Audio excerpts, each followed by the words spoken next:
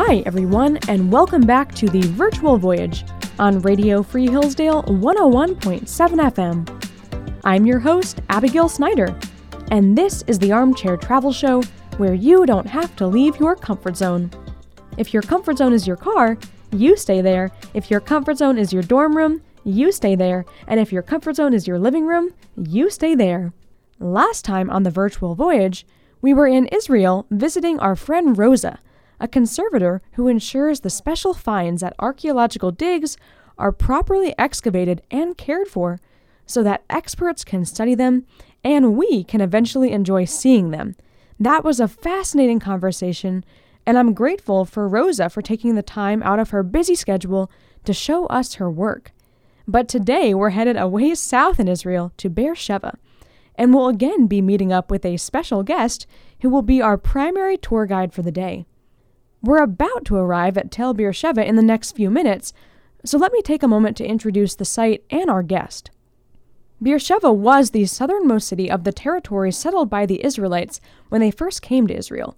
That's why we hear the expression from Dan in the north to Sheva to describe the land of Israel, Sheva being the southern border, although present-day Israel does extend past Sheva. We'll be learning a lot more about this site when we arrive there very soon and hear from Dr. Fredric Brandfon. Dr. Brandfon has a PhD in archaeology from the University of Pennsylvania, and he also has a law degree from UCLA and presently practices law in California. In the 1970s and 80s, and even as late as 1998, he helped conduct archaeological excavations at several sites in Israel, including Tel Sheva. He even joined other archaeologists to publish a book on Sheva, so he's quite knowledgeable about this site. Additionally, Dr. Brandfon is the author of Intimate Strangers, a history of Jews and Catholics in the city of Rome, set to be released on May 1st. Well, right now we're just arriving at Tel Sheva, so let's hurry out and meet Dr. Brandfon. There he is, wisely standing in the shade as we're here in the Negev Desert. Dr. Brandfon, thanks so much for joining us here today on the Virtual Voyage. Thank you very much for having me. I really appreciate this. Before we get into the archaeology of Tel Sheva, tell us a little about this site. When was it first founded, and who are the major people groups who inhabited it?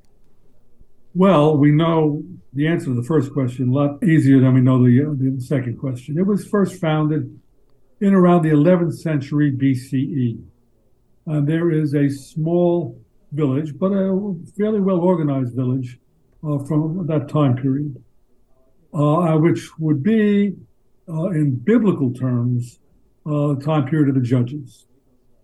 There then are a series of settlements during the time of the biblical monarchies, which ended around 587 BCE. There is a considerable, although strange, Persian settlement on the top of the Tel. Then there was but we don't know who was there. We do know that the pottery is Persian. The people wrote in Aramaic, and we can't say who they were. They were probably local, but they used the contemporary pottery. Similarly, there's a Hellenistic occupation on top of the Persian. There was a Hellenistic temple with some figurines that were found there. Again, the people who were living there certainly were not Greek. They were probably local, but they were participating in the Hellenistic civilization that was prevalent in the Eastern Mediterranean at that time. Above that, there's this small Roman fortress, which has a Roman bath, and whatever. That was probably occupied by actual Romans, that is to say, people who were occupiers of the land, coming from Italy or mercenaries maybe, but we don't know, but probably Romans. On top of that, there was a Bedouin cemetery. And we know who those people are. The Bedouin community lives in the area. Could you talk a little about the geography here? What natural features give Sheva its strategic location such that all those people groups would want to settle here? Well, you can feel the heat here, and you can also, I'm sure it's not charming to have the dust blowing around a bit. We are in what is known as the biblical Negev, which is a band of geography stretching from the Mediterranean coast through to the Dead Sea. But it does not include what is the modern Negev. It's just a northern band south of the Judean hills. It is semi-arid in its climate. It has about 15 centimeters of rainfall per year. The site is located at the confluence of two wadis, that's Arabic, or Nachalot, that's Hebrew. These are riverbeds that are dry for most of the year, but they run with water in the winter. And the Wadi Beersheba and the Wadi Hebron meet at the site of Beersheba. So apparently there was water. It had to be managed, but there was water which made it a site, to be coveted. The last thing you should know is that most of the time, population in the land of Israel was concentrated to the north of the biblical Negev. But at times when there was prosperity and a time of population expansion, people had to find new places to live. Populations and settlements expanded into the Negev in the Iron Age and in the Middle Bronze Age. Most of the time, population was north of Beersheba. As we continue here with our tour with Dr. Brandfon here on the virtual voyage on Radio Free Hillsdale 101.7 FM, let's talk for a moment about the name, Beersheba. Obviously, it's a Hebrew name. So what's the translation and why is the city named that? Well, we don't know, but we have some theories. Be'er means a well, and Sheva means 7. So it's a well of 7. The question is, well of 7 what? And the most convincing idea that I've heard is that it is a well of 7 tribes, the well of 7 families who shared this well that we actually found, and was dug down to the water table about 200 meters beneath the surface. So quite a deep well. But at any rate, it was there, and probably it was shared by 7 families or 7 tribes. So let's actually go look at the well of Beersheba since it's outside the city gates. Tell us a little bit about this well as we stand here, why it's so special, and also why it isn't inside the city. That seems a little strange that people would have had to come outside to get water, or maybe that's normal. For the most part, wells were not used. For the most part, there were water systems.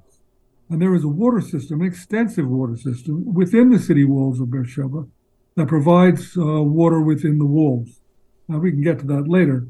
But because there was a water system within the city, there was no reason to have the well within the city also. And as a matter of fact, the well seems to predate the walled city by a couple hundred years. And it may predate the small village that I told you about before from the 11th century. The well may be the earliest artifact of the site. It's quite clear that the city walls were built to avoid the well. And probably that was because there were 7 tribes that used that well. And the people who lived inside the city, and most of them were probably not farmers or peasants, so they were probably administrators. They didn't want to be serving these 7 tribes within their city wall. They were doing something else. They were storing things. They were administering armed forces. They were distributing food throughout the Negev. They were probably maintaining a place of worship. And it was a small site. It was about 1 acre, 2 acres maybe. So they didn't need 7 tribes traipsing through their settlement every time they wanted water, which was pretty much all the time. So that's probably why it was outside. Well, now it's time to actually enter the city through Beersheba's gates. And I'm saying gates plural because there are 2 gates here that I'm seeing. It seems a little odd to me to have two gates. So first of all, why does the city have two of them? And while we're talking about that, could you also touch on the purpose of city gates at ancient cities like Beersheba and what would have happened at them? Well, first of all, the two gates is not unusual. You have an outer gate. We have here an outer gate. And the outer gate also avoids that well.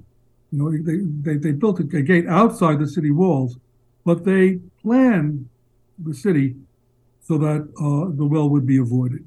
There are two gates at a number of other sites in the land of Israel, basically at Megiddo and at Gezer. And it is understood, possibly, that these three city gates, and maybe the one at Hatzor too, were designed and built contemporaneously. That this is a matter of a city planning on a national scale. So you have an outer gate at Beersheba, and there are strategic reasons, but also because that's what was done at that time period, roughly the early 9th century BCE, at other cities. Now you have the outer gate because you want to provide an extra layer of protection.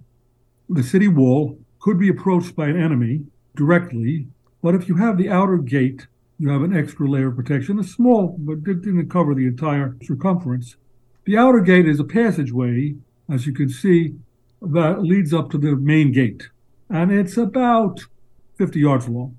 If you were going to attack the city, of course, the most vulnerable point of attack is the gate, where you can actually get in. But so the outer gate protects the inner gate. And what's more, it is oriented so that you walk from east to west to get to the inner gate. And if you are a right-handed warrior trying to attack the city, your shield would be in your left hand, and your enemies would be on your right hand above you on top of the wall. In order to protect yourself from missiles or whatever being thrown down upon you, you'd have to move your spear to your less powerful hand. And of course, I'm sure they attacked with a few lefties as well. But the point is that the majority of the people were righties, and that's why the gate is oriented in that fashion. Well, let's walk through the city gates here on the virtual voyage on Radio Free Hillsdale 101.7 FM. And here with Dr. Brandfon, we're going to officially enter in to Tel Beersheba. Wow, there's a lot here. We can see remains of roads and homes and more. First, let's head over to the water system. That's always something I've loved here.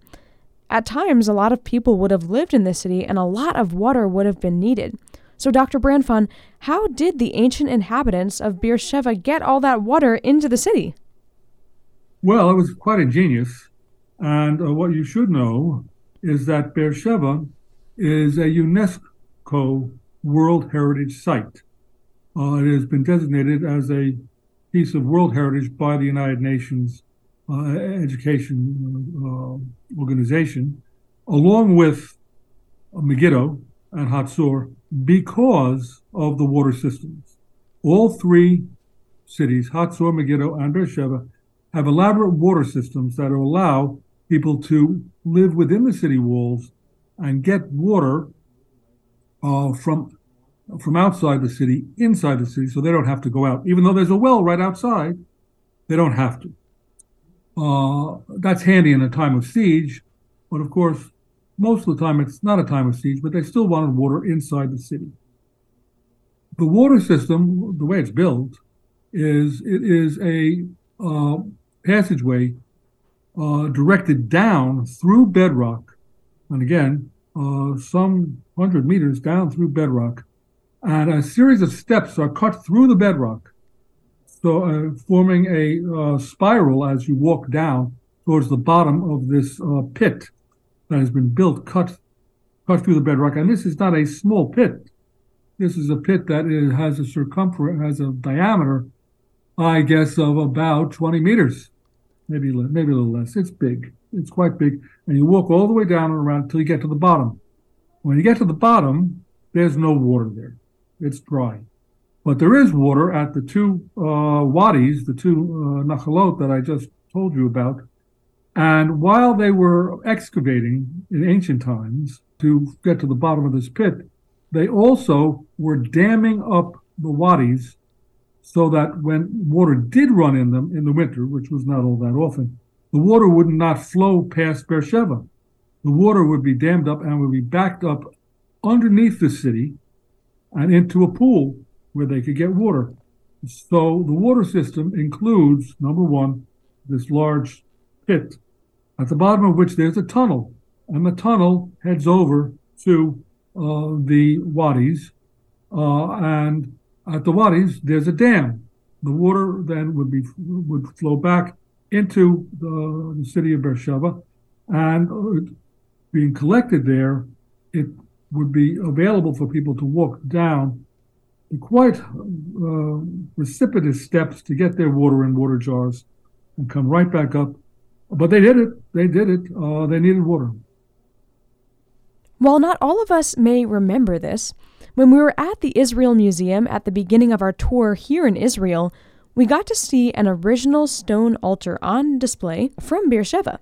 Can you tell us about how that altar was discovered, especially considering I believe it was once scattered in parts, which seems really strange that they were then able to reconstruct that. And as we're talking about this altar, please explain a bit about the religious practice in general as we're here at Beersheba. At Beersheba, as you enter the city, we passed it by, it's sort of behind us towards the gate area because we were in the northeast corner at the water system. But if we wander back, and it's not that far, towards the gate, as you enter the gate, there are three very large storehouses just next to the gate. And these storehouses, each storehouse had three long rooms divided by columns. And it took years of excavating to clear these and figure out what was there and to map them, photograph them, draw them. And they were all full of pottery, full of storage jars. But at a certain point, all the pottery had been removed. The storage jars were in a museum in Beersheba, and we were ready to take a picture, a photograph of all three large storage rooms from a balloon. But we had to clean the area because it had been excavated for so many years, and there's plenty of dust blows in all the time. There's plenty of dust. So we had to literally sweep them. Now, the rooms, of course, there are floors, and there are stubs of walls all around. The actual walls are ruined, but there are ruins of walls all around. And I asked some of our volunteers who came from the University of North Carolina, who were remarkably big boys, large and energetic. Actually, the wrong people to do this, but I asked them to do it anyway, to brush the walls, get the dust off the walls. The walls are made of rubble, uncut stone, and they are covered with plaster. And of course, that plaster is over 2,000 years old. Well, the students from the University of North Carolina went at those walls with their brushes very enthusiastically and brushed the plaster right off the wall. But when they did, and they had no regrets about doing this whatsoever, they just thought that's all that stuff, we got to clean it up. When they finished brushing off one wall, they noticed that the stones were cut. The stones were in rectangular or orthogonal shapes. And all the other stones that they'd ever seen and that they were seeing were just pieces of rock, rubble. And so they came to me, and they came to us, and they said, "We think we've found something." And indeed they had. So the stones that were part of the wall that had been sitting there for over 2,000 years were cut stones of a stone altar, which we know was used probably up until the year 721 BCE. When it originated there, we don't know. And they were jumbled up. The stones were not in the shape of an altar. They were jumbled up. But some of the stones were orthogonal, but they had projections on the corners. And these projections, which we know from biblical texts, are called the horns of the altar. And the horns of the altar are mentioned throughout the Bible as places to have sacrifices sprinkled on the horns, and Eviatar, who is a brother of Solomon, seek safety by holding on to the horns of the altar.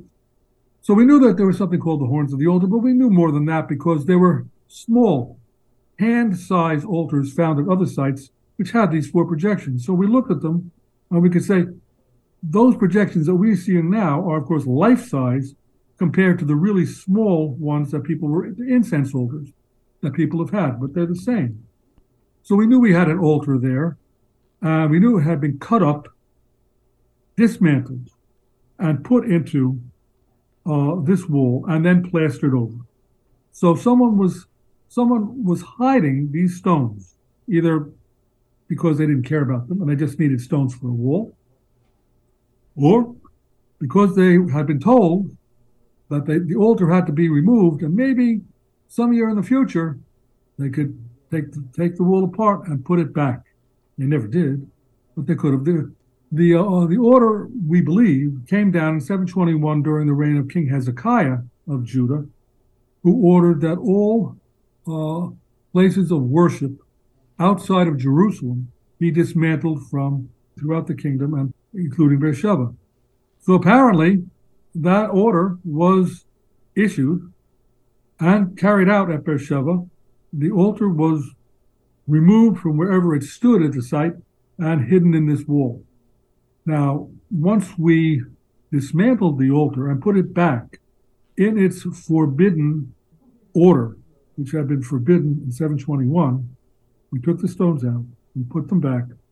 There were 2 things that indicated something about worship at Beersheba. One is that one of the stones had a snake carved into it.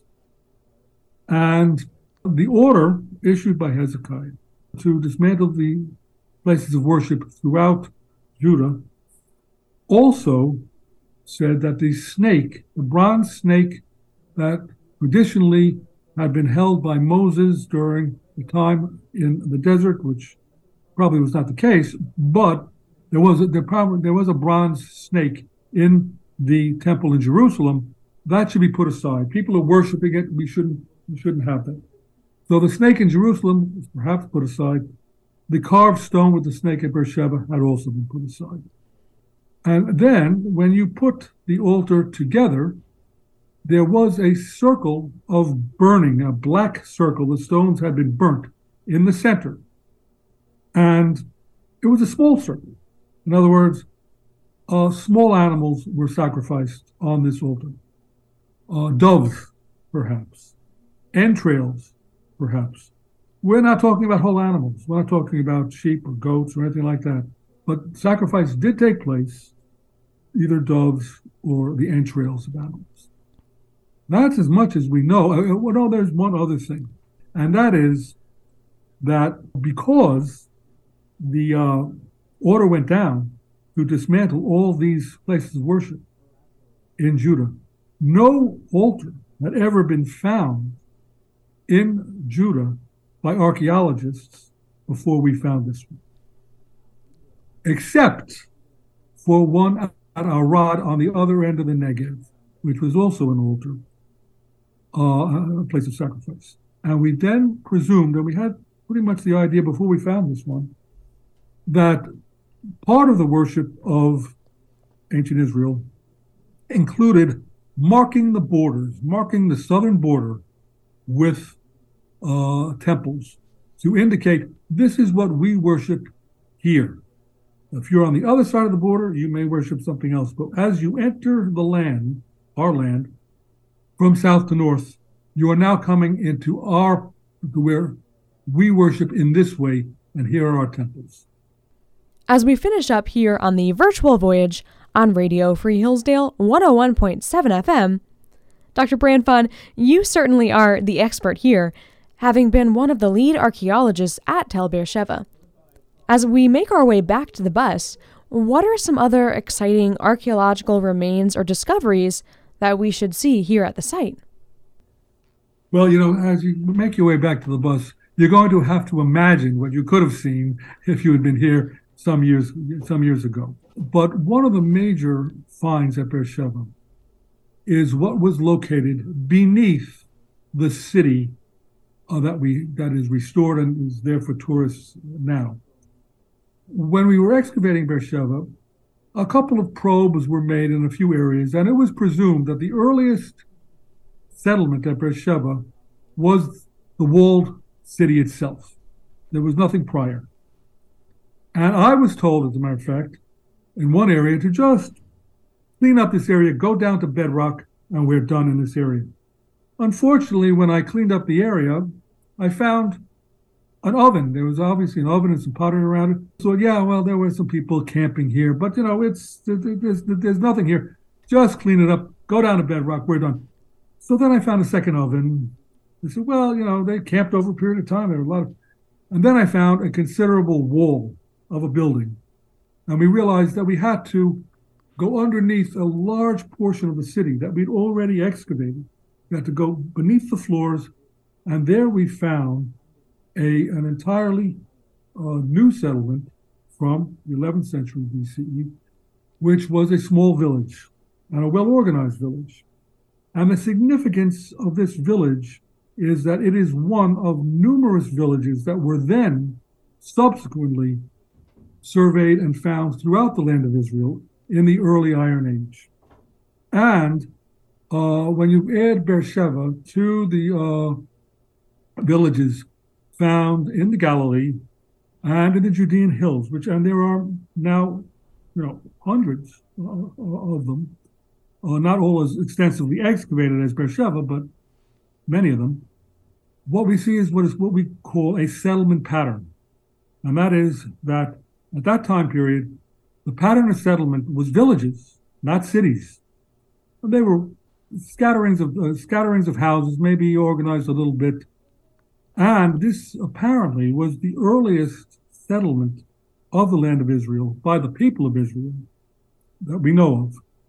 Prior to the discovery of Beersheba and these further discoveries throughout the country, it was believed by many archaeologists that there had been a conquest of the land of Israel by Israelite forces that was described in the book of Joshua, and that many cities had been destroyed, and the settlement was one of conquest.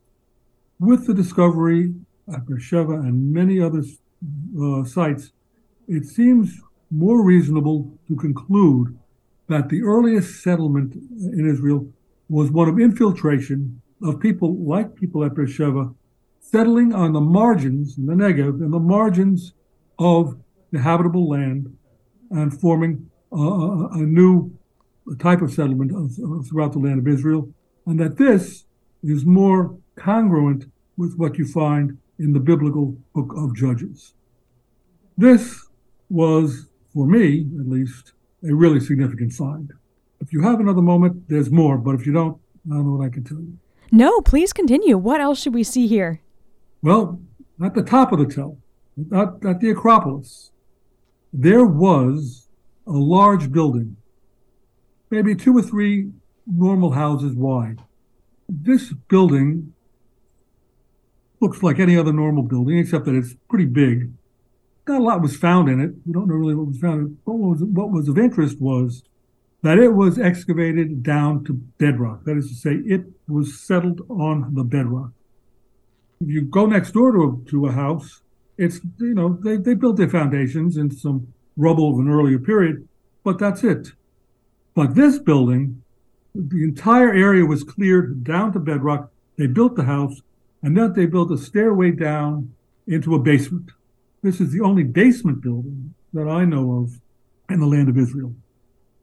We don't know what occurred in this building, but our speculation is that this is where the altar originally sat when people worshipped and sacrificed at the altar. And when the word came down, dismantle that altar, they did a very, very good job. And they cleared the area down to bedrock so that there was not a speck of where the altar was or the altar. And then they built this building on top. So that's another important find. As we finish up our tour here today, how can people learn more about you and also the upcoming release of your book, Intimate Strangers? Well, I find it unbelievable, but I have a website for my book, and it's Fredric, Fredric, Brandfon, Brandfon.com. And if you go there, you will find out more about my book, which is a history of Jews and Catholics in the city of Rome from 139 BCE up until the present day. Dr. Brandfon, thank you so much for leading us on a wonderful tour around Beersheba. We're grateful that you took the time to share your expertise with us. Well, thank you very much. I always enjoy talking about archaeology, about Beersheba, and I've really enjoyed talking to you. Thank you. Thanks for listening to this week's episode of The Virtual Voyage, the Armchair Travel Show with me, Abigail, on Radio Free Hillsdale 101.7 FM. I hope you'll tune back in next time as we continue our adventures in the land of Israel.